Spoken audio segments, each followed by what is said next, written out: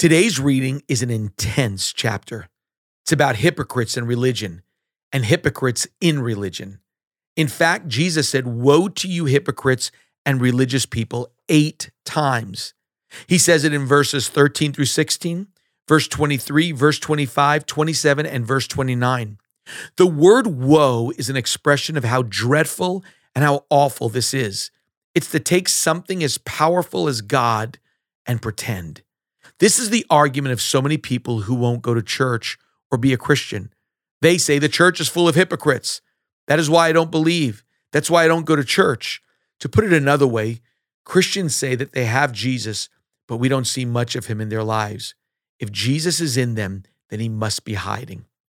In his autobiography, Mahatma Gandhi wrote that during his student days, he read the gospel seriously and considered converting to Christianity.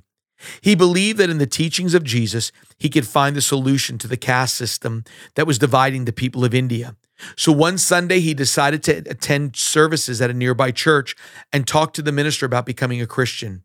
When he entered the sanctuary, however, the usher refused to give him a seat and suggested that he worship with his own people. Gandhi left the church and never returned. If Christians have caste systems and caste differences also, he said, I might as well remain a Hindu. Later, Gandhi admitted, I like your Christ. I do not like your Christians. Your Christians are so unlike your Christ.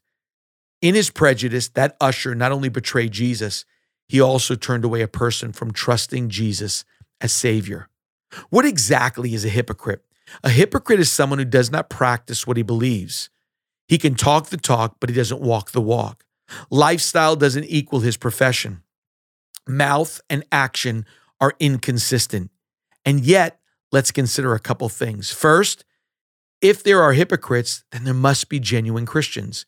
Counterfeit always implies a genuine.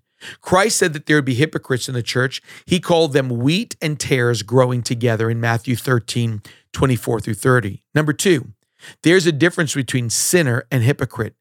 Hypocrisy is just one of many sins that all of us have committed. Full of it? No. In it? Yes. Better to say the church is full of sinners. The answer to the hypocrite problem, look at the Savior. You don't start by looking at the church, you start by looking at Jesus, and Jesus is not a hypocrite. Since Christianity depends on Jesus, it is incorrect to try to invalidate the Christian faith by pointing it to horrible things many have done in the name of Christianity. If this is your argument, then be consistent with it. What do hospitals do? Make sick people well. So if sick people are in the hospital, is it full of hypocrites? You have mistaken what the church really is. It's not a museum or a hall of fame. The church is a hospital with a lot of sick people getting better, and you are looking at one of them. So what is a Christian? A Christian is not a perfect person, but is someone who is continually growing, work in progress. See, when you get saved, you don't receive maturity all at once. You're not a theologian, and you don't have it all together. You got born again because you don't have it all together. Christianity is Christ. We are not perfect, but he is. When you take your eyes off him, you will see your issues. The church is like Noah's Ark. The stench on the inside would be unbearable if it weren't for the storm on the outside. Many times we stink and the world is stormy. I love what Ruth Graham made her family put on her gravestone long before she was bedridden and passed away. She was driving one day and entered into a construction zone on the highway. When she reached the end, the sign said, "End of construction. Thank you for your patience." That was it. That's what she wanted chiseled on her headstone long before she needed it. And this is true of all of us as we grow to be like Jesus. We are all one big construction zone, but one day we will reach the end of the construction, and then we will be like him because we will see him just as he is. 1 John 3:2. There's no hypocrisy in that. John Newton, author of the famous hymn Amazing Grace, said it best.